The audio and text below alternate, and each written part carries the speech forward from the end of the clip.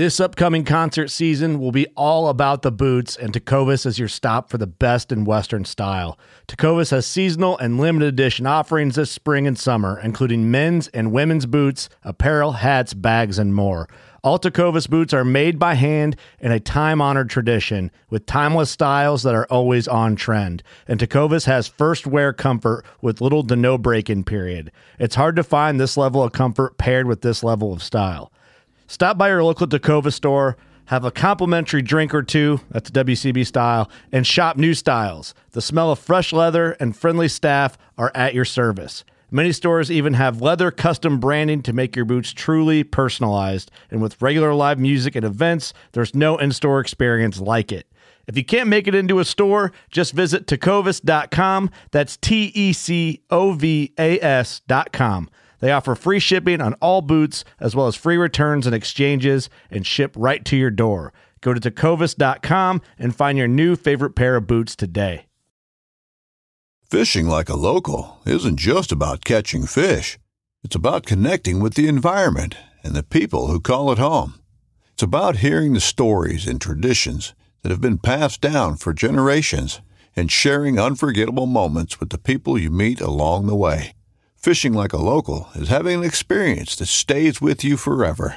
And with Fishing Booker, you can experience it too, no matter where you are. Discover your next adventure on Fishing Booker. Welcome back to the Paddle and Fin Podcast Network. We're brought to you by Pelican, built tough for all situations. Go to pelican.com. Yak Gadget, for all your fine kayak fishing accessory needs, go to yakgadget.com. Eastport Marina, on the beautiful shores of Dale Hollow Lake, for all your lodging, kayaking, and fishing needs, go to eastport.info. Now let's get this show started. What's up, guys? Welcome back to the final. What's going on, everybody? How you doing? Oh, man. Oh, dude, it's been a day. Like, everything that I could do, work was just drawing forever. It was one of those 8-hour, actually 37-hour work days. And I was trying to go to Speedway, trying to get those pizza stuffers we were talking about. Of course, like I told you in the car, guess what happened at 10:30? They were all gone. Why would they be all gone, you wonder? Because they stopped making them at 9:30. So it's great. That was the dude. It was the downhill of the day. Like after that, everything that could go wrong went wrong. I got home.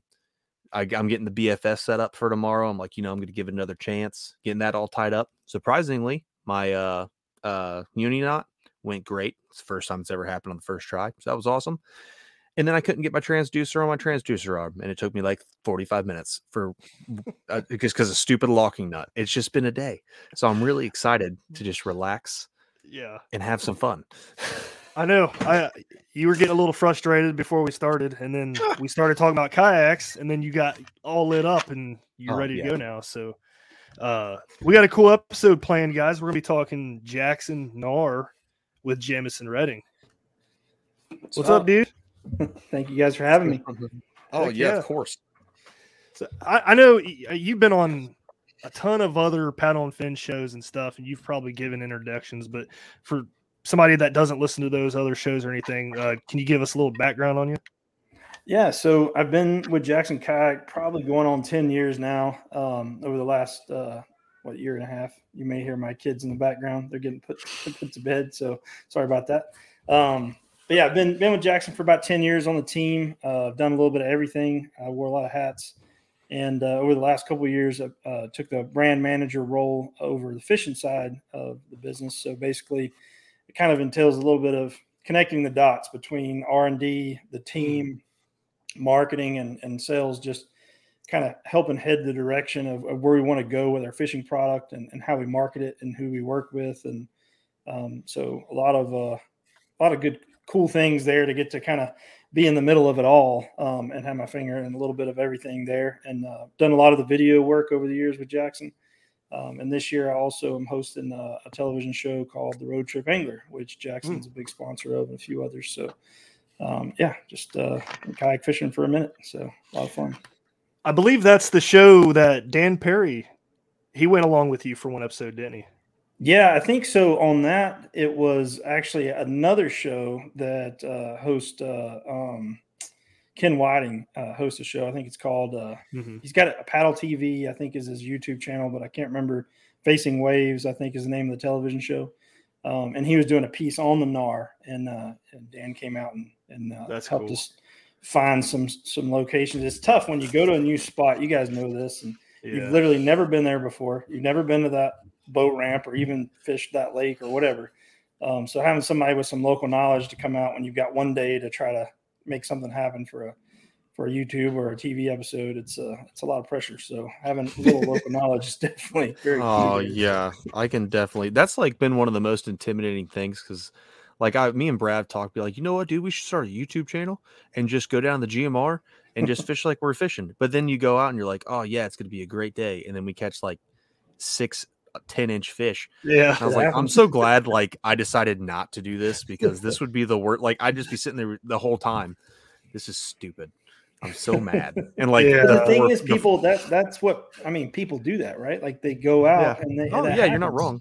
So I think again, kids run everywhere up here, but I think when you just own it, you know, like this is what happened today. You know, we try to put a pattern together, and then the day you do figure a pattern out and you get on some bigger fish, you know, it's a good learning experience that you can go back to. And I think that's one of the cool things about being involved with all the video projects that we've done over the years is a lot of really cool memories that I actually can go back and look at and you know, I don't forget a lot of my fish catches or my fish losses. Probably remember the fish losses more than the fish catches. Yeah, definitely. But just having those moments that we can go back and look at for whether it's photo or video over the past decade has been really a cool part of what I've been doing with Jackson and other brands.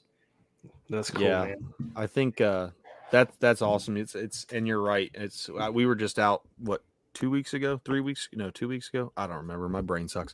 But I was throwing a big swim bait on the river, and I watched like the largest smallmouth on the river I've ever seen in my life come out from underneath a log. Cool. Didn't even open its mouth and just headbutted this tiny clash out of the water. And I was like, oh, and I kept trying to fish for it. Brad came over and threw a Ned rig, hooked it. It broke off. And like, if we would have recorded that, as terrible as it was, because I was really upset, it would have been awesome to look back. Like, it was pretty, like the whole course of events. He drops in the first time, pulls out a rock bass. I'm like, dude, I promise a rock bass didn't attack this tiny clash. I swear. And then he pulls up this monster smallmouth and it jumps over a log. And then you just see his line. And Brad's arms just go straight down. I'm like, no. I was surprised I even hooked into it. I wasn't expecting to, you know. It sounds like a spawning fish right there. It sounds like it came out to chase you away and then ate something that was hanging out in the zone a little too long. Yeah, it was either that. We saw a bunch of fry, so it could, like, that was weird about it. Like, there was a ton of already fry sitting there, so I was like, man, that's a fry garter, and that's a fry garter. That's the largest fry garter I've ever seen in my life. Like, this thing was ridiculous. So that happened to me on the new about 2 or 3 weeks ago. We were fishing and I threw by a log up in a kind of a small eddy, and same thing, white chatterbait. So I could see the bait right the whole time. I watched this just giant smallie come out and just knock it sideways. Oh. You know, it stopped chattering. I'm just like, how did you not? And then I threw a Cinco in there, and I never could get her to eat. I never saw her again, but I knew she was hanging out in that same spot. By the way, she ate that, but. That's funny, man. It's frustrating. It's just, that's the word for it. That's not the word I used. I used other words, but that was a word for it. So let's get into this Jackson R, man. This is something you guys kind of like abruptly, like, boom, hit the market with it. And I was like, holy crap, where did this come from? Yeah, well, awesome. It's good that we were able to keep the secret as long as we were. We have a good team, and a lot of dealers were kind of in the know. But I will say, you know, the boat was supposed to launch in a normal like launch window, which usually you launch your boats in the fall or late summer, because that's like ICAST and a lot of the trade shows happen, and it's when the new model years come out. But like I was telling you guys before we kind of went live here, this has been a work, a passion for a lot of us. I mean, when I say that, there was a lot of ups and downs and a lot of like, you know, almost pulled my beard out a couple of times, I think, but it just took longer to get it right. And we're still dialing it in. We're still getting it right.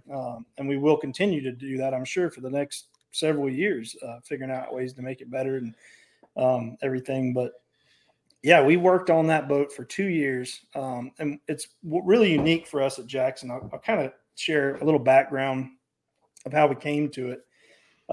We knew, for one, that we wanted to simplify our pedal drive system across the board.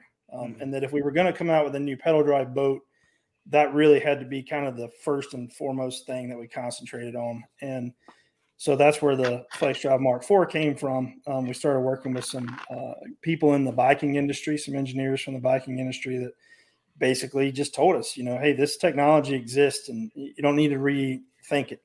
And so that's where we came up with the belt drive and worked with some engineers there to do that. So that was kind of a sidebar, and it was this huge undertaking all by itself, right? We've got people testing it all over, putting hours and hours on it, hiding it from the public.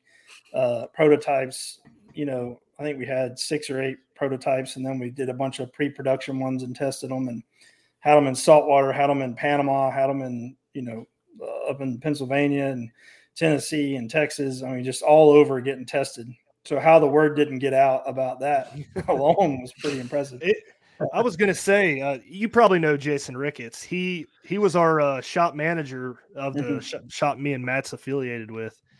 And he never said one word about you guys testing. Yeah, there was a lot of NDAs signed. So it's like, that's awesome. That was a big part of it. And the other thing was, we knew that if we were going to be able to do that at the same time, we wanted to work on a new boat that really kind of answered to what kayak fishermen are doing these days, especially guys that are tournament anglers that are getting on bigger water, bigger lakes, bigger rivers or whatever, but also have a better option for people that want, a fully rigged out boat to go offshore. They can handle the things that people are putting on their boats. 10 years ago, no one was putting dual 10-inch and 12-inch screens on their kayaks. That just wasn't a thing. And that's what people are doing now. We didn't have motors, and if we did, they were a lot smaller than what we have now. So just trying to really look at all that. So one of the things we did that we've never done before, again, was we put a team of guys together from our team. We have a pretty extensive team of anglers. I think we have over 100 kayak fishermen on our Jackson fishing team. And we have a lot of really good tournament guys. We have a lot of good offshore guys that have been doing it for years. And so we just kind of put them all together in a think tank and like, what do you want in a boat? And then we tried to deliver as many of those things as they wanted. And it was a lot of work. I mean, we had never done some of the things that we did before, making it where you could put a motor on the bow or the stern, quickly rig it, having this, when we came out with the tri-track idea, it was initially intended to be like 2-foot sections. And, we're like, well, let's make it 5 feet long and bend it, so there's a lot of stuff there. And then working to get with the Yak Attack to be able to have the top loading geometry in that tri-track. So there was a lot of moving parts and pieces. And I think it was something like 12 new injection molds had to be made for just the steering components, for the multi-box, the little tackle box that you can hang off the tri-track, all the rod stagers and stuff like that. So it was the biggest undertaking that we've ever done as a brand as far as developing a kayak, for sure. Very cool. I kind of want to start with the drive a little bit, though. You guys completely redid the drive. I'm guessing, because this is what everybody else does, you designed the drive before you designed the actual kayak, right? So it was kind of going on at the same time. We knew when we started looking at the redesign of the drive, we've always been very proud of the fact that our drive is, you can hit stuff, it kicks up and it tucks away, and it's not in the way of the floor. When you pull the drive out, you're not having to have it, take up a lot of space in the cockpit of the kayak. So we knew we didn't want to lose that functionality. And so we knew that part wasn't going to, as far as the geometry of the lower unit, even though we made changes to the inside workings of the lower part of the drive, we knew the geometry was going to be the same. So we were able to kind of start working on the boat at the same time that we were working on the drive. Okay, that's cool. Well, go ahead, Matt. With threats to our nation waiting around every corner, adaptability is more important than ever. When conditions change without notice, quick strategic thinking is crucial. And with obstacles consistently impending, determination is essential in overcoming them. It's this willingness, decisiveness, and resilience that sets Marines apart. With our fighting spirit, we don't just fight battles, we win them. Marines are the constant our nation counts on to fight the unknown. And through adaptable problem solving, we do just that. Learn more at marines.com. When you need mealtime inspiration, it's worth shopping Kroger, where you'll find over 30,000 mouth-watering choices that excite your inner foodie. And no matter what tasty choice you make, you'll enjoy our everyday low prices, plus extra ways to save, like digital coupons worth over $600 each week. You can also save up to $1 off per gallon at the pump with fuel points. More savings and more inspiring flavors make shopping Kroger worth it every time. Kroger, fresh for everyone. Fuel restrictions apply. So you basically, unlike what, how Brad was saying, how most people, you build a drive and then you build the kayak, you pretty much made them in conjunction together so they'll work better together. Instead of making two products, you made one half of each, or one half of the full product. Yeah, I mean, awesome. And for us, we had the Big Rig FD, we've had the Bite FD, and the Coosa FD. So we had three, pedal-driven kayaks. And if you look at even those hull shapes, we learned a lot on how to make the boat more efficient with a drive versus a paddle kayak. When obviously Jackson's background is paddle kayaks. So we've always understood how to make a good paddling kayak, but it's different when you're trying to make a good pedaling kayak. They're not the same. The way that you paddle, your propulsion is off to one side than the other. So you want a boat that tracks really well so that it kind of fights that walk the dog back and forth, where you lose a lot of your efficiency when you're doing a paddle stroke. When you drive straight underneath the boat, you don't have any of that. So if you design a hole for paddling, a lot of times what happens, you got a kill line that goes all the way kind of the length of the boat to keep it tracking straight. But if you do that on a pedal kayak, anytime you lean one way or the other, the boat's going to want to turn. So we kind of made a lot of adjustments to the hull shapes as we progressed. So we really felt like we could nail our team. I didn't have anything to do with the hull shape. We have a great hand shape. Tony Lee literally hand shapes our holes, which is kind of unique to us. There's not a lot of companies out there, or a lot of people out there that still, manipulate a boat by hand and don't use CAD at all. We're starting to dabble in CAD some now, but we up until this point, no boat we've ever come out with was designed really fully in CAD. So it was all hand shaped. So he's been doing this for a long time and really understood. And that was where it kind of started, was what do we want the hull to be able to handle? And that was bigger water. If you're out on a lake and you're trying to cover some distance, you want to be fast. But if waves kick up, if wind kicks up, you don't want to be sitting there soaking wet, just taking waves over the bow. You want to be able to handle it. And so that was a big part of it. And then kind of, like I said, incorporating what we learned from the other pedal-driven boats that we've made. And then you kind of have that like footprint of what that lower unit's going to look like. So we could start kicking that can pretty far down the road while we were working on the new drive at the same time. That's nice. Otherwise, it probably would have taken a little bit longer to complete the whole process. Yeah, it would have been it still took a lot longer than it should have. I'll say the boat should have been out in probably January, or at one point we thought it would be out in late fall. Then it was January. Then it was February. Then it was, so that's why it kind of came out of nowhere, because it was like, all right, it's finally ready. Let's launch this thing. Yeah, that's cool. The drive. So what exactly is different from the new drive, or the old drive and the new drive? Yeah, so our old drive used spiral bevel gears, which are very similar to what you might find in a transmission on a car. They're very precise gearing, and it used grease to keep those lubricated. And there was basically two sets of gears. So you had the upper part right where your crank arms were, and then another set down where it would go turn for going into the hull of the boat for the lower part of the drive shaft. We eliminated, by going to the new drive and going to a belt drive system, we were able to eliminate half that equation. So we still have spiral bevel gears, but they're now able to be in a sealed cartridge. So they're in an oil bath, which is the way they're really designed to be. They should be in oil, not with grease. And it's completely sealed, which makes it more maintenance free. There's no grease that needs to be added like there was in our old system.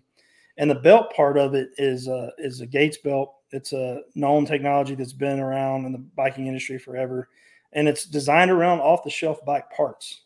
So we didn't reinvent anything. Now, we did develop our own crank arms, but they're literally made off a pattern by off-the-shelf crank arms and that kind of thing. So it made it more efficient. It made it a lot quieter, a lot smoother, and a lot quieter. So it just felt like even in your feet, you can just feel a difference. And it's virtually maintenance free. Other than rinsing it off, when you get out of the salt water or something, you really don't need to do anything to it. So like before, you had to put grease in it, and it can get hot. Just things, if any little tolerances were off, it can make it feel a little less smooth, and all that's kind of gone now. That's good.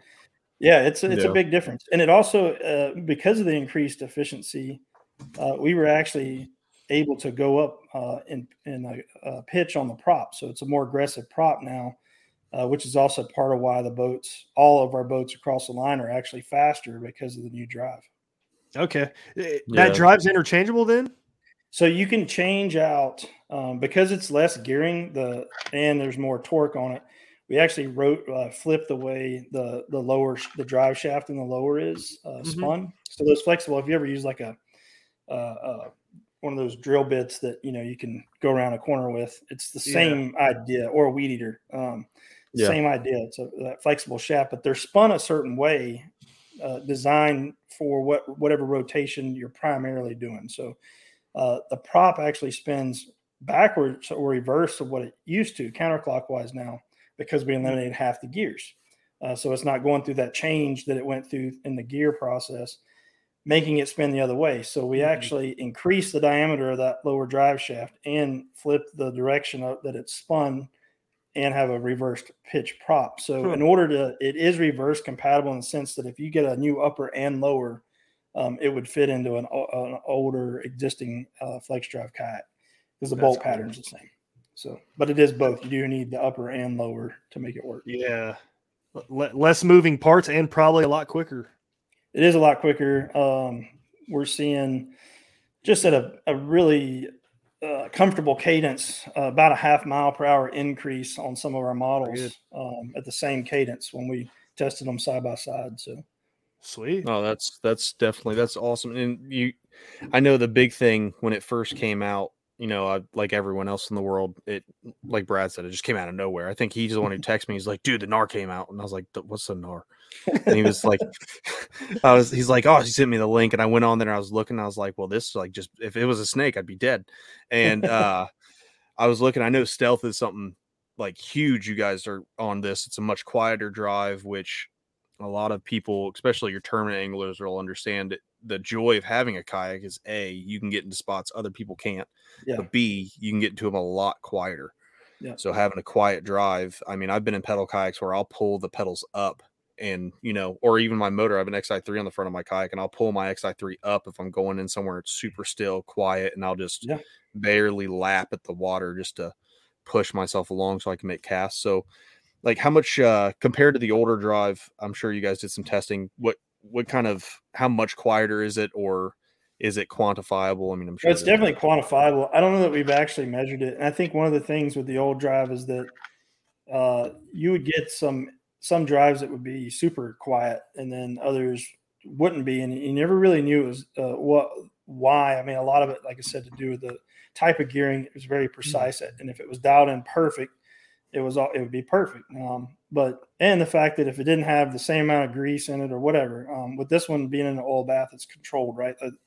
It's not a matter of you like putting grease in it, trying to figure out how much grease you should put in, or, did it work itself in over time and get louder over time, or did it work itself in and get quieter over time?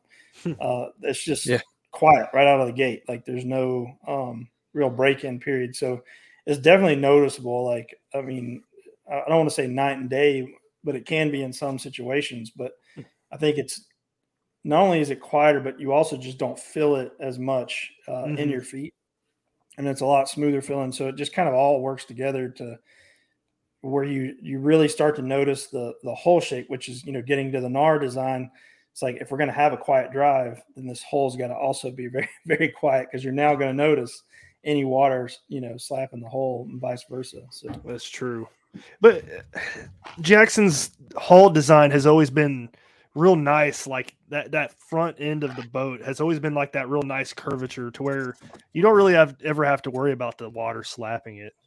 Yeah, it's definitely been a thing. Like I said, we have that ace in the hole when it comes to hull shapes. We've got a guy that's been started out shaping surfboards, years and years ago, has been shaping kayaks for over 20 years, maybe 30 years. I don't remember exactly how long, but and has shaped boats for both us and other brands before us. And so it's almost a lost art. There's not a lot of people doing it anymore. So we're starting to work with some new ways of using CAD and whatnot, and also combining his knowledge of being able to hand shape and bring those together so that we don't lose that, that art that he's perfected over the years. Yeah. I can tell you, if you've never, there's some videos, and I went down the YouTube rabbit hole like years ago, and I actually watched there's an old video of a guy shaping a surfboard, and you can tell how meticulous it looks and how slow, but how precise. And like you said, it's an art. I mean, it's like these guys who were doing shaping those surfboards. And I can only imagine, I was literally going to say, kind of explain, since you've got a firsthand look at it, explain what goes into like the shaping of the boat, because I didn't know they were hand shaped. That's awesome to me. Yeah. Like you're just taking an extra little bit of time. So it's so you start out with, and if you have boats that you're happy with, let's say, that you've done before, you can kind of start there. And that's kind of what happened with the NAR. We worked off, started with a hull shape that we already had, and then really changed it a lot, but it gives you a starting point. But basically, you start with a block of foam, if you will, or you add foam to an existing block of foam or whatever, but you start with this block. And you just start, drawing lines and shaving it down. And I'm dumbing this way down. And Tony, if he hears this, will probably be like, "What are you talking about?" Because I've stood over his shoulder and watched him, but that's the extent of it. And he's out there with strips of wood and looking at how they bend and how it curves, and then they'll take, get it to a certain point, and then try to figure out where the water line is going to be and that kind of thing, and keep progressing it. When it comes to the bottom part of what we call the parting line down, it's just a lot of feel for him, knowing what we want the boat to do. For example, this boat has what we call rocker, and that just means that you've got a little bit of lift on the bow and the stern. If you set it flat on the ground, you're going to see that there's some shape to it. And the reason for that specifically is in bigger water where you're going to have some waves, being able to go up and over those waves instead of trying to pierce through them, where if you've got a real flat boat, it's going to want to pierce the waves, take a bunch of water over the top, and it's going to make it a lot less stable for that secondary stability, which is what you want when you're going to be in rougher water. And so knowing that and watching him do it, and the fact that it's still symmetrical is what blows my mind, because he's doing it all kind of one side and then mimicking that to get the other side. And so it's a lot of fiberglass work, or putting compound on and then shaving it down. If he's got it too small, he can add material back and shave it down. And it just a lot of hand shaping going on. So it's really impressive, because now, yeah, for sure. For modern day, what a lot of companies do, and what we're starting to do a little bit of, is you develop a design in CAD, and then you would have a giant CNC machine basically cut out that shape out of a block of foam. But even if we do that, we still have the opportunity to go back to him, and he can kind of put those finishing touches on it and make sure it's what we want, for the end game. But it takes time. It's a lot of time. It's a lot of looking at everything and how it lays out, and then going back and checking it and seeing if it's doing what you want it to do, see if it's sitting right in the water, and prototyping and making sure that, it can handle the weight and stuff that we're throwing at it. That's cool. It really reminds me of those, like back in ancient Greece and ancient Rome, when people would take giant blocks. Like the thing I'm thinking about the whole time you're explaining this is seeing some dude take a giant block of stone and then he makes it into a sculpture, because it's the same thing. Like you're taking a base block, and then he's going through meticulously cutting that down. And he's probably like those guys where he's like, He's looking at, he could look at a block of foam and be like, there's a boat in there. Like, that's just like, that's, I remember it was something on History Channel or something I was watching. It was a reenactment of like a famous artist. I don't remember, but he was looking at it and he said, there's a sculpture in that block of rock. And I was like, okay, I'm sure he didn't say that, but no, he probably did. Like, and just like he probably says, he looks at foam and he's like, there's a boat in there. That here he looks at it and says, that's the Nar. And that's all he does. And definitely he a makes vision, and he kind of breaks it down, you know, one section at a time. But it just blows my mind. Like, I don't. Oh yeah. How we're able to take our ideas and what we come up with in a chat with a bunch of team guys, and then I'd try to draw like my 6-year-old can draw better than me, you know, and I try to draw out the deck layout of this boat, and really nothing to do with the hull because I'm not even going to attempt that. Just this is what we want it to do. This is an ideal length, ideal width. We'd like it to be in this weight range. And we want it to do these things. And then he takes all that and kind of computes it into what you see there as a hull shape. And then we kind of work off that and get our deck layout of where we want everything, you know, where we want track, where we want the rod storage to be, the hatches to be, that kind of thing. So let's talk about the specs for a little bit. What made you guys decide on a 13-foot 9-inch kayak? You know, a lot of that just happened as far as what all we wanted to fit in it. And I will say that, you know, obviously you've got other brands in the industry, and you look at kind of what they're doing and where they're competing at. And there's always kind of been this 10-foot, 12-foot, 14-foot kind of range of boats. And when you think about big water, or you think about just, you know, being a rigged out boat, like 14-foot is usually that bigger category. Now, we built boats over 15 feet when you're talking about like a true paddling touring kayak or a kayak that you're going to take and paddle. The longer it is, the faster it's going to be because it's going to track straighter for the most part. And so that's kind of where we came to. We knew we wanted it to be, you know, able to put all this stuff in it that we wanted on it. And it just like to have that room, the kayak kind of grew to that size. But again, also just to put it up in a category, in that size category where you can compete against, you know, the Titans, the Hobie Pro Anglers, and really stack up against boats that I would say are in that realm or whatever, that fully decked out tournament, flagship level. I would call it almost professional, you know, kayak fishing grade boat, you know. No, I agree with that. And yeah, for sure. Sorry, Matt. I thought you were going to say something. No, I mean, I can. Yeah, for sure. I can add to that. No, I agree. When you look at, like, it's how even when I was in a 10-foot kayak 2 years ago, just fishing rivers, and I would take it on bigger lakes and hate my life and whatnot. But you look at like you said, the Hobies, the Titans, the Nar, you think of 14-foot, automatically what I think, I was like, well, it's a tournament rig, or it's a rig that it's going to be Lake Erie. Yeah, you're going to see it's a big water rig.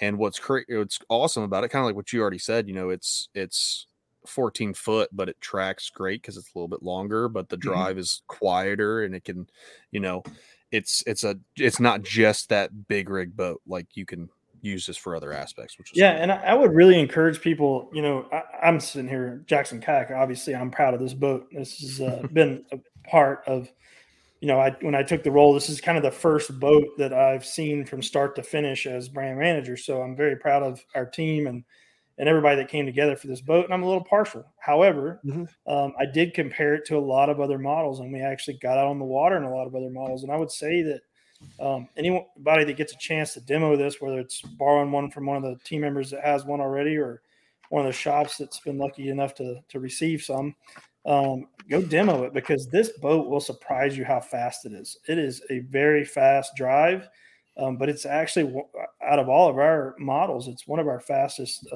models. In fact, I think it is the fastest. I'm averaging around 3.5 to 3.7 at a very comfortable cadence, which is scooting. And a lot of that has to do with that hull shape and the way it cuts through the water. And that was a big ask. You know, we wanted, you know, tournament guys want to be there out there fast. Same with offshore. You're trying to go 3-4 miles offshore to hit a wreck or troll. You don't want to spend all day getting there. You want to get there and do your thing, and you want to be able to do it and not be tired once you get there, because you got to come back. And so that was a big thing. Is it is a bigger boat and it is fully riggable, but on the water it doesn't feel like you're turning this giant barge or pushing this big barge through the water. It really does. It turns very efficiently, and it's a very fast boat. How does the thing paddle, like if you have to pull the drive up? Yeah, so that was another thing, and it's hard. Like I said before, it's kind of hard to nail one right in the middle, right? You're either going to have a great pedaling boat or you're going to have a great paddling kayak. But surprisingly, I would say it's our most efficient paddling pedal drive. The bite may be a little more or a little easier because it's lighter and smaller and nimble, but as far as like once you get this thing up and moving, it's really not bad. And on Guntersville, you guys mentioned that. I don't remember if we were live yet when you were talking about that earlier.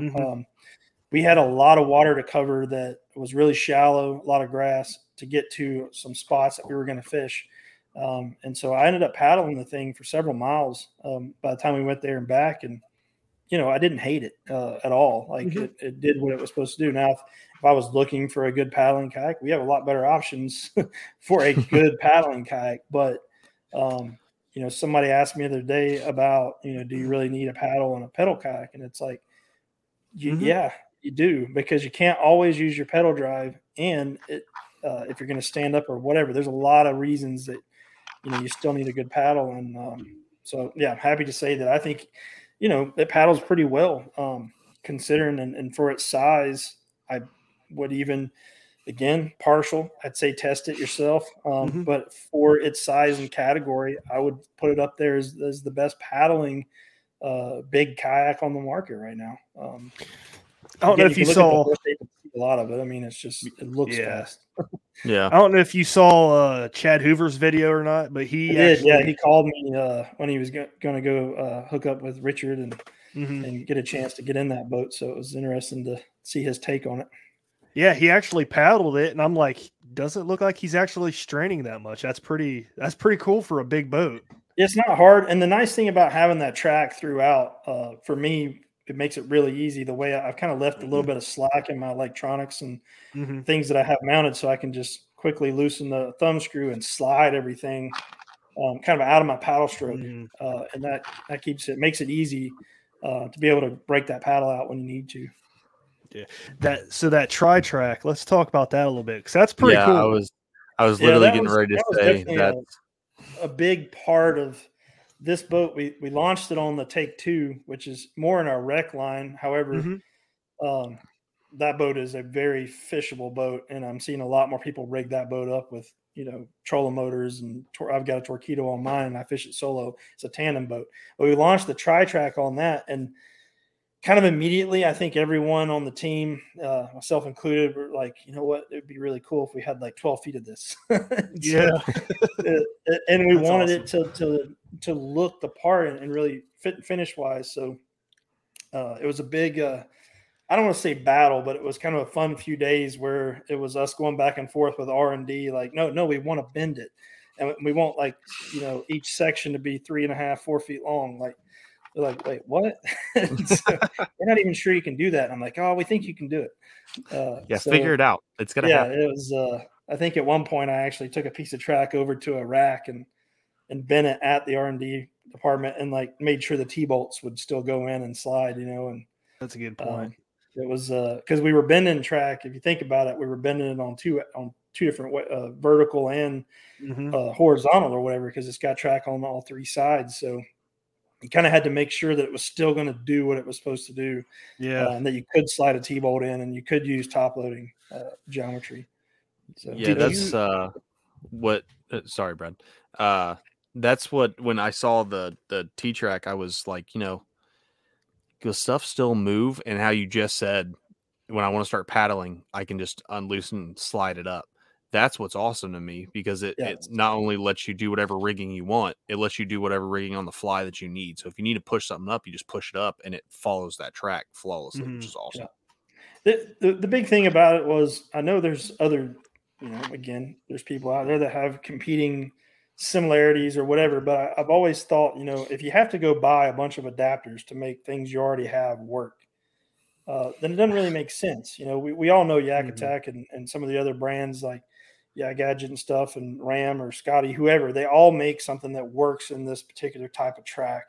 And so the thought of having to go out and buy like another part or piece to make that work didn't make sense. So we thought if you can put this anywhere without having to take something you've already mounted off. So being able to use that top loading geometry from Yak Attack was awesome. And then, just being able to make it kind of infinite. Like you've got full range of adjustment in the cockpit area and full range of adjustment from your hip all the way through the tank well. So you really can dial it in even after you're on the water. You don't have to worry about like losing something because you don't have to take it all the way off the boat to move it to another location. So is this a tri-track? Is this something you guys kind of took the idea from the U-Pick a little bit? Sort of, kind of, and I would say that the U-Pick was definitely like the direction of let's make a very versatile, simple yet riggable, easily rigged platform. So definitely the U-Pick was kind of that first step in that direction of just giving you that blank slate and allowing you to kind of make it your own, but do it really easy. So you didn't have to drill holes or add track here or there or whatever. So it was definitely the first step. And honestly, like if you look at what's called 80/20, which a lot of guys will build like CNC router or use in woodworking and stuff, that's where it came from, because we were working on a 3D printer that used this 80/20 metal, which is kind of an erector set for adults, I guess. And it's got T-tracks on 4 sides. So that's kind of where our R&D department was like, well, why wouldn't we just do this on a boat but make sure it's the right T to be able to handle that T-bolts and stuff that people use. And so that's kind of where it started. So again, very simple. It's not, we didn't reinvent the wheel because that 80/20 stuff's out there, but no one put it on a kayak yet. So it's, like, let's make it easy. Let's make it, fully riggable. And I think we accomplished it. And a lot of it too had to do with our seat system. I know we hadn't got to that yet, but up until this point, based on our old seat designs and how we managed high-low and being able to trim forward and aft, we were kind of stuck to our gunnels being the same width as our seat, because we needed that the boat to be part of the support that held the seat up. And so once we were able to kind of come up with a self-supporting seat to be able to go high and low, that allowed us to open that cockpit area up and go to a thin gunnel. So moving away from like the big rig, which had these big troughs on the outside of the boat on both sides, we now could use all that space, bring it inside the boat. And this boat is actually not as wide as the big rig, but it feels like you have tons more room because the cockpit area is all completely used. You're not wasting any space with, having to have those gunnels in tighter. So that's the first thing that I thought of when I saw it too. I was like, that looks a lot wider than the big rig. I'm kind of surprised that it's not. That's crazy. Yeah, we were able to, shrink it a little bit, like I said, but you actually have way more usable space than you did on the big rig, because you sacrifice some of that just for structure and how our seat system had to be. So yeah, that's big to me, because I love having my rods horizontal on the sides. So yeah, and you could do it, like I said, on the big rig, but again, it was outside the boat, right? So it was different. And putting it inside, we were able to go to a little bit taller gunnel too. By bringing them in, you can still get your paddle stroke like you need to, but that's going to keep you drier, keep your gear drier. So yeah, a lot of things that happened again at the same time. The drive, we developed that high-low seat system that went across the board kind of in all of our models. And by doing that, it allowed us to really accomplish what we wanted to on this boat. Very cool. Oh yeah.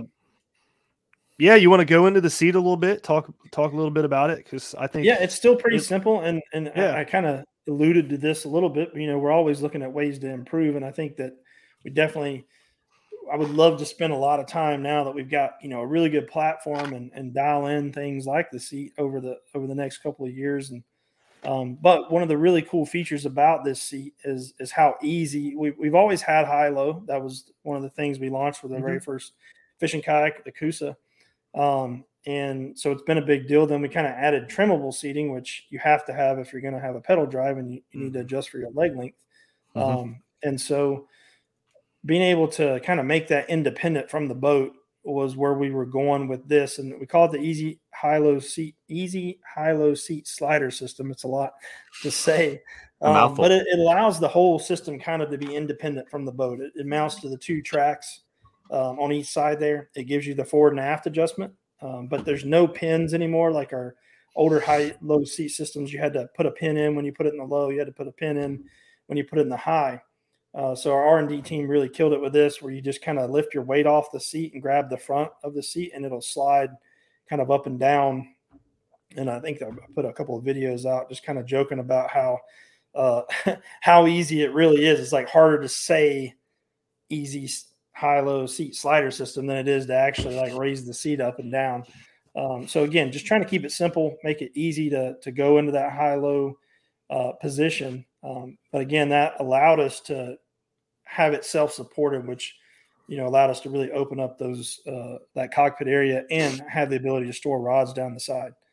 And that was a big ask for this boat from the team, was being able to bring some rods inside the boat and not have them hanging out outside in the troughs like it does on the big rig. Yep. Yeah. I like that feature a lot. That's awesome. Yeah. I mean, it's the stuff that sorry, I was a little zoning out. I'm actually looking at it I'm looking at the same page Brad is, just looking at all the different features. And I keep like going back to it and looking at something. And I was like, oh, that caught my eye. I never noticed that before. Like at the front, you have those tie downs that are integrated in the hull. Right. Like that little feature alone, those right there, right where Brad's showing right now. That's awesome. It's just little stuff. Yeah, there's a lot of little things like that don't jump right out at you. They're aluminum too. They're very stout. Security bars there, and that's if you want to strap some extra gear. You are going on a longer trip, or you want to throw a dry bag up there, or potentially a fish bag in the future if somebody wants to come out with one of those. You'd have a really easy way to attach that to the boat and not have to think about it. And so the little things like that, and then we had the extra space, and this is credit to, this was actually not in the original drawing, but right behind the wall there between the 2 sets of rod tubes, that little space was just going to kind of be a free space really. And our boat shaper Tony was able to like go in there and go, okay, well, you could fit let's give this some geometry to be able to set a 27 group battery if you're running a motor off the stern, to offset that weight, or put a cooler bag or put a tackle bag there, and put some more security tie downs there. I see a lot of people, and I think I told you guys, you said you're running a motor guide as well. I'm installing the new Saltwater XI3 literally before we started this on the bow of the NAR. And there's a lot of ways to do that, but most people are using the quick release kind of plate. And so it's just like, why not just have a flat place on the boat right up front, where if you're going to do that, it's easy. You don't need an adapter plate or go buy, something again from someone else. You can just through bolt that plate. If you want to back it, I actually took a piece of starboard from a cutting board I had laying around, and I just cut me a quick backing plate. And I know a couple companies are already working on backing plates, but just for the added security, when we first tested it, all we did was put some big fender washers on the back of it, and we didn't have any issues. But if you want to throw a backing plate on there, you can access it through bolt that, and it's just really quick and easy way to install a bow mount trolling motor on there. Yeah, that's interesting. I know everybody's doing like bolt patterns on the front, but yours is just completely flat. I did not realize that until you said the bolt pattern. Like, for example, it's become very popular. And it's funny because I think our big rig was it was the first kayak to actually have the power pole bolt pattern in the boat. Hobie the same year came out with a bracket that would adapt. So they were very forward thinking as well, but we just happened to be working on our big rig when we found out power pole was going to be a thing. So we were able to kind of partner with them, and the year they released their power pole micro was the year we released the big rig, and it just worked out that we had those inserts. And now it's become such a big thing with motor mounts like Torqeedo and others that are kind of piggybacking off of that geometry that a lot of kayak companies have incorporated into the back of the boat. The thing is, though, the quick release plates that you get from like Motor Guide or Minn Kota or whoever are not that bolt pattern. So that bolt pattern will allow you to mount an adapter, and then you can mount that. But I'm just like, you can reach it. And I think most people at this point in time are kind of used to drilling a hole or two in their boat. It's a little intimidating. You want to make sure you get in the right place. But yeah, I think it makes it easy, and you don't have to, again, buy an aftermarket part to be able to adapt something up there. Yeah, those plates aren't cheap. Oh no. I mean the plate on the front of my boat was, I want to say, $120 or something. Yeah, you're already in like $109 just for the adapter from Motor Guide. Yeah, I will say it was the adapter was 55 or 60, 59, and then that was 109. So I'm looking at $170, $180 just to be able to put the $1,200 motor on my boat. So like it's never ending, especially as somebody who works in retail. Like, I'm used to it, but then when I have to do it, I'm annoyed. But I understand, like, it's just it sucks. So having it there just ready to through hole, and you're right. I mean, most people nowadays, I cut 2 1-inch holes in my boat last year, and I cried a little bit because I thought I was going to screw it up. But I just was like, whatever, I'll just do it, and it did it, and it worked. So you never know.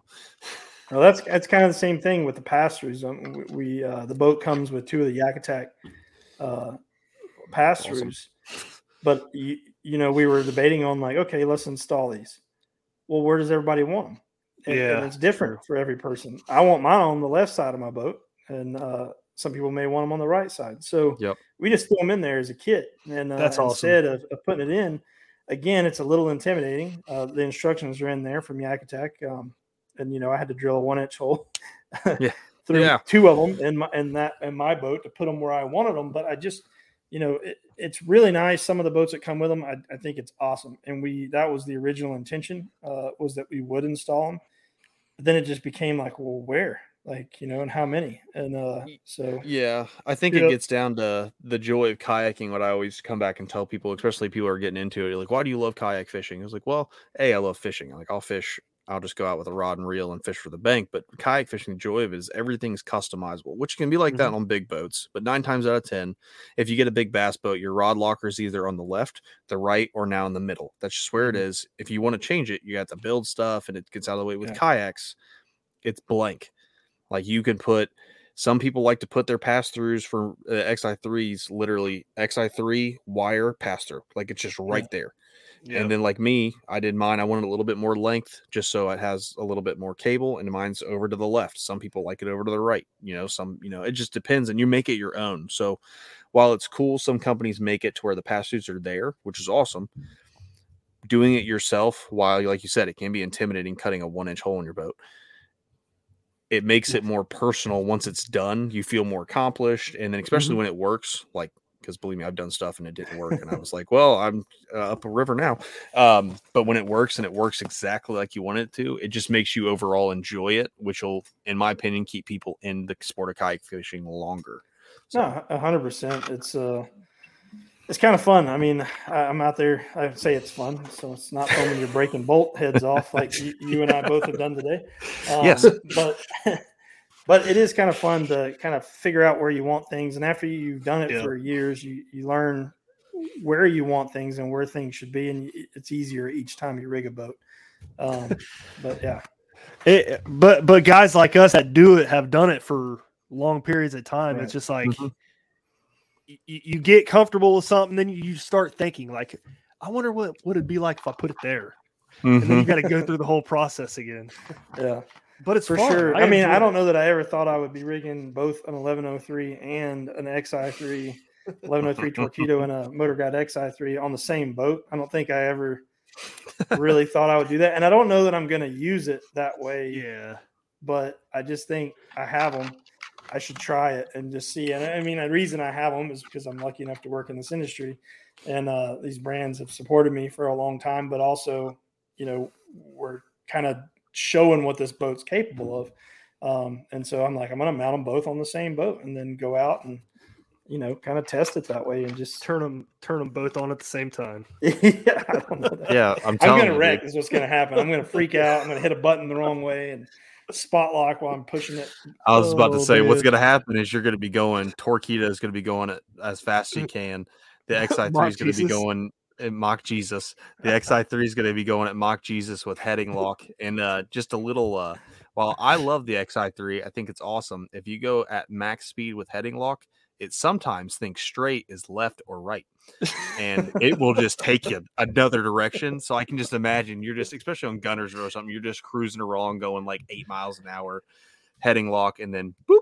And it just like, I mean, so make sure you tie stuff down. Yeah, I imagine I'll probably keep one. I'll keep one up while the other's down. Is what I'm thinking. One's my outboard and one's my trolling motor. Yeah. You ought to set them going in different directions. See how fast you can go in a circle. Oh my gosh. Shallow water with no gear. Yeah. I'm just That'd gonna be be kinda sitting fun. there holding on to the seat, like, oh, this is a bad idea. That'll be fun. One thing I kind of wanted to talk about, especially since this was kind of designed for your offshore guys, your big water guys, that the bait tank scupper. Can you go into that a little bit? Because that's one of the things I haven't really got to showcase in any of the walkthrough videos yet, just because it takes some rigging again. And we had prototype or pre-production boats down in Panama when we filmed a lot of the video content that you guys see. And so I haven't really got to build out a bait tank for myself. We used to have the boat called the Kraken. For those of you who've been in the industry for a minute, you might remember it. It was a Jim Salmon's signature series boat, and Jim has been one of the bigger names in kayak fishing, especially when it comes to offshore fishing, and kind of helped put that on the map as far as getting in front of a lot of people and was, worked with a lot of brands way back. And so he had a lot of ideas of things to do when it comes to a paddle kayak for offshore. And one of the things a lot of us were doing, myself included, was you build a bait tank and you'd essentially come up with a pump and you'd throw it over the side of the kayak and you'd drag it around all day while it pumped water into your pet food container or whatever you turned into a bait tank. And then the water would fill up and you have an overflow, and it would overflow and go back out the other side of the kayak. But you were dragging that pump around, and if you wanted to get it in, you had to just kind of pick it up and set it in the back of the boat. One of the nice things about the pump being in the water, though, is that you don't have to. It's kind of self-priming. You don't have to prime the tank or put water in the tank to get the pump to start working, because it's got to obviously be in water to suck water. The idea he had was to put one in the hull of the boat, kind of like you have a transducer scupper, basically open up a scupper that you'd be able to mount. I think Tsunami makes the pump, but it's a pump designed to go on the bottom of a boat and be able to, suck water and be flush. And so we did that on the Kraken, and then it just kind of got lost when the Kraken, got discontinued. That feature got lost with us, and I don't really know why. I mean, honestly, we should have had it in a lot of our boats. The Coosa FD definitely should have had it, for example, because that's one of our boats that people were taking offshore. So when we talked about this being a big water boat, we're like, we got to have that bait tank scupper back so that you can turn your pet food container again. You can buy an off the shelf bait tank, but a lot of these things we used to always DIY it. They didn't exist. And now there's some great stuff out there, and we're lucky to have it. But kind of open it back up. Hey, you want to buy a bait tank, buy one. If not, you got a bait tank scupper. Buy you a pump and something that holds water and and some hose and go to town. And so, I want to get, hopefully this summer, I want to get to spend some time offshore down in Florida or somewhere. And so I've got to rig up mine. I've got a couple of old, we don't make it anymore, unfortunately. But the old Kraken crates that were actually our kind of take on that. And so I've got one or two that I held back. One's plumbed already and one's not. So only problem is they're not the right colors. So I may have to spray paint or something. I don't know. I was about to say that's the joy of this company called Rust-Oleum. Yeah. I don't know how that's going to do on plastic, but we'll see. Oh, they make a plastic spray paint and it works great. I've got a bright orange Kraken crate and a red boat. So they're close to the same. Whatever. Yeah, whatever. No one's gonna care. But yeah, I mean, I think it's kind of like what those tie downs were. It's just another thing. And what's cool about it is you can make it flush, because a lot of guys, like for me, I still don't, especially these newer boats. I'm old school, just like how I fish on certain aspects. I don't like mounting my transducer to the boat because I'm afraid I'm going to hit something.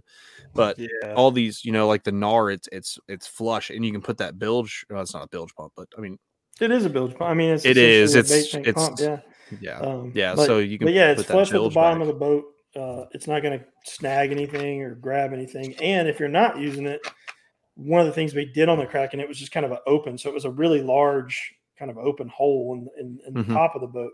But we put a cover over it in the Nar, so it looks no bigger than a regular scupper. You can't even really see it here in the picture because it's hidden by the seat. On the bottom there, you can see it. It's still just a round scupper, the one that's in the middle of those four there where your mouse is. That's it. On the top, it's a bigger hole because it's got to house the pump. But right now there's a cover over it, a black thermoform cover with 4 screws. You can take those screws out, and then you could put that bait tank pump in there. But if you're not using it, it's not like you've got this giant hole or cavity in the boat. Interesting. Very cool, man. That's super cool. And then like at the back, it just keeps going to where you have the multi-box that you guys have put into it. Yeah, again, the seat kind of blocks that. Now you can put that anywhere on the tri-track, and it's also adjustable height-wise, so you can actually like raise it up on the tri-track on either side of the seat and still get some of your rod storage under it, or hang it. I've seen some guys hang it on the outside of the boat, and it's got the tool, places to put tools and whatnot. I've actually taken mine and mounted it. It was kind of a not planned at all, but one of those things where Yak Attack was developing their new black pack. And I got one of those almost about the same time that I got my first multi-box. And I think Matt Ball was the first one to figure it out, but the bolt pattern is like perfect for the mounts that we use for the multi-box. So you can literally mount that up. And I've got mine hanging on my black pack, which is nice because then when I want to take it in and out of the boat, it's really quick and easy. That's cool. But that box, again, it's got a lid. You can actually remove the lid if you want to just use it for a couple 3,700 tackle boxes. But I use it as a catch-all. Like when I'm taking baits off throughout the day, I can just open it and throw my baits in there and not have to, because I don't like putting them back in the waterproof boxes while they're still wet and everything. Yeah, so it gives them a chance to dry out. The box actually has some drain holes in the bottom, but I keep my pliers in there. Keep O-ring tool and just random, my car keys, just random stuff that used to end up in either the bottom of the kayak, in a scupper hole, or in the bottom of my black pack. And I would find, 6 months later with rusted hooks or whatever. So it's been there, done that. It's a cool little feature. Yeah, me too.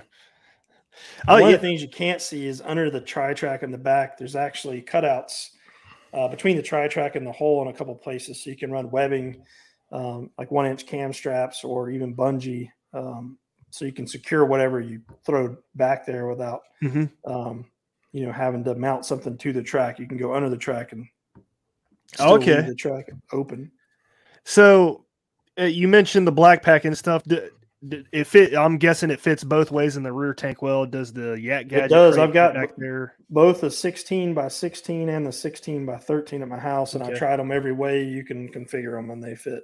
Awesome. So what about other crates? So we tried the Yak Gadget one. We made sure we had one of those. We didn't actually know the black pack was coming when we designed it, so we kind of got lucky there. But at the time, the Yak Gadget crate was one of the bigger ones on the market. So we actually kind of made sure it would fit, knowing that if it did, the black pack would. And then when the new black pack came out, I was like, oh, hope it fits. So I'm out there measuring, because I had the 13 by 16. They sent me one of those to test and for the show, and it had 3D printed parts on it. But I'm like, okay, if the other one's going to be 16 by 16. So I mounted the rods on both sides and measured it that way, and it still fits every way you can think. So that worked out really well, for sure. But I've got the 16 by 16 in the back, plus the box still mounted to it, and 4 rod holders. So that has to be one of the most like asked questions with people like rear wells and crates. Like, will this crate fit back there? I'm like, yeah, we tried. And it's the same thing with transducers. We made, I don't want to say a mistake, but back when we partnered with Raymarine on some of our boats, like the Big Rig, and we built our transducer scupper kind of around their transducer, which still allowed you to put a lot of the smaller transducers, but transducers change so quick and there's so many different sizes. So we actually 3D printed a whole lot of the more common transducers on the market, and then tried to go with like the biggest one and make sure that if the biggest one would fit, the rest of them should fall into suit. So kind of did the same thing with the tank well. Was like, well, let's just look at the biggest crate we can find that's out there. And if it'll fit, then everything else should fall in line. And but we still, that was the other thing too, is we still wanted to have in-hull access and storage in the back. And I've always been a big fan of having front and rear hatches, whether it's just for rigging or being able to, take a bunch of gear. If you're going, I'd love to do overnight trips. And if you put all your weight in the bow of the boat, and you start to, lose performance. So being able to really weight the boat properly. So it looks like you're like, oh, that tank well doesn't look that big. It's a very big tank well. And you still have a very large hatch actually to access in the stern. Very cool, man. Oh yeah. Well, it's a cool boat. I mean, right when I first saw it, I was like, yeah, that's real nice and sleek, clean. I like it. So, did we miss anything that we wanted to cover on it? I'll touch real quick on just the couple real quick things that, again, are not that noticeable right off the bat without watching the full blown walkthrough video. But again, with the weight distribution, that back hatch, we specifically fitted to make sure that you could put a 27 group battery inside the hull of the boat. So like if you want to rig like mine, I've got a 100 amp hour Dakota lithium running my XI3, I can put that weight in the back of the boat with the XI3 on the bow. And that really allows me to get the boat back level. So I'm not, pushing water in the nose or having too much weight on the stern. And so that was a big one, is being able to literally open that hatch lid. You can set it down in there and you close the hatch lid. That battery's not going anywhere. It's like snug fit on up to a 27 group battery. And then obviously you got the power pole and geometry and stuff like that. But that was another big one. It's completely redesigned steering. So we used to have the fiberglass rods, and we still do on most of our FDs. But this boat, we went to that Spectra cable type steering, which just allowed us to get more throw in the rudder and really dial in and make it more intuitive. But yeah, a lot of little things like that just seem little, but that steering there was a lot of parts and a lot of thought that went into developing that and stuff like that. So very cool, man. Well, Matt, you got anything else, dude? No, I mean, I think you guys hit a home run with this. It's like Brad said, it's a sleek boat. It looks good, which is always half the battle with anything. If a boat performs great but looks terrible, obviously it's not going to be a hit. It looks good. The redesigned drive, I mean, you hit the things that a lot of tournament anglers and fishermen alike are looking for, to where it's it's faster to get to your spot. You're not tired when you get there. It's quiet, which is awesome, especially for pressured water. And durability, that was a big one. Just making sure it's hold up. And I'll be honest, like we struggled with that. We got a lot better. We made improvements over the old drive, but first year out of the gate, we struggled with it, and it was just being consistent, I think, was the biggest problem. And we got better, but now we've really took a lot of that out of the equation, and we've just made it like kind of dummy proof in a lot of ways. But every day, and we talked about this before we got started, we've had meeting after meeting about how we could do better on even this boat. Like what did we do launching this boat that, like, why did it take as long as it took to get it to market? What, in the development process with all these things, how do we streamline that? How do we make it better quality? And what can we do even now to improve on the platform that we have in the future? And we've got a lot of good reviews from consumers that have bought them. And we're literally watching all those and writing down any negative thing that anyone's had to say. No boat's perfect. And even if one person's negative, might be another person's positive. But anything that we hear that we're like, okay, let's go take a look at this. Is this legit? Is this something we could improve on, or even change or something for the future? And so it's really cool to be a part of that, knowing that we care enough as a team and as a company to want to make the best kayak that we can possibly make. Yep. Yeah, I mean, it's some of the things you've gone into, adding a lot of the little stuff that people might just overlook, but they're there, like the tie downs, the bait scupper, the multi-box, like stuff like that. And then, like you said, with the drive, dummy proofing it. I think that's a big thing. A lot of people get into pedal drives and they have to worry about greasing it or cleaning it and all the extra stuff, but having that fully encased, it takes, like you said, half of the problem out of the equation completely. Exactly. Just because you can just use it and not worry about over greasing, under greasing, screwing it up, breaking it, things like that. Yeah. Losing the screw that you take out to put the grease in, which I've done. Yeah. Yeah. It's like losing the 10 millimeter socket in your set. Yeah. I found one today that I lost. That's funny. I feel like, I used it today, but I don't use that one that much. How come that's always the one that, like, I feel like I use a 1/2-inch socket more than any other socket. Yeah. This socket is used for everything. Every bolt I seem to find, like on my truck or anything. Oh, I need to take out this. I need to take this out. Oh, it's a 10 mil. You know where my 10 mil is? I don't. No one knows where their 10 mil is. Yeah. So like every time I go to like Lowe's or something, I'll buy like 2 or 3 10 mil sockets, just individuals. Yeah. And I just have them, and I have them in a Ziploc baggie. Like there's another one sitting right over there. I'm looking at it because I couldn't find this one that stays down here with all my other I do stuff. the same thing with chartreuse and white chatterbaits. Yeah. I've got plenty of black and I never run out of black and blue. I never run out of like any of them, but the chartreuse and white just seems to get depleted. I don't know what I'm doing wrong. I guess I throw it more, but well, probably I'll buy 3 times as many chartreuse and white chatterbaits as I do any other. I've got like 9 of them, man. I know exactly what you're doing because I do it. I do the same thing with fire crawl because I throw fire crawl so much. I've never thrown it, but I've seen it work. I've seen it work. I've been with people that wear me out. Yeah, it's great. Yeah.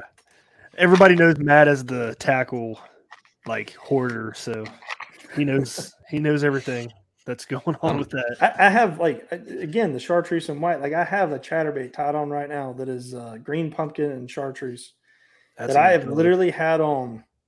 I bet I have had that bait. I've retied it a couple times, but I've got the same trailer on that bait for over a year now. Like I have not changed the diesel minnow. It's a 5-inch diesel minnow. Oh yeah. And I've caught bull reds. I've caught black drum. My dad caught his first 40-inch bull red on that bait. And I mean, it looks beat up, right? Yeah. But I can't lose that one. I put a chartreuse and white on, it's gone. Like 10 minutes. Yeah. I understand. Yep. Believe me, there's this whole turnstile is just full of baits, and some of these I'll tie on and it'll never get ripped or anything. But the second, like for instance, the second I tie on a big Joshy, I don't have to catch fish on it. It will find the one rock.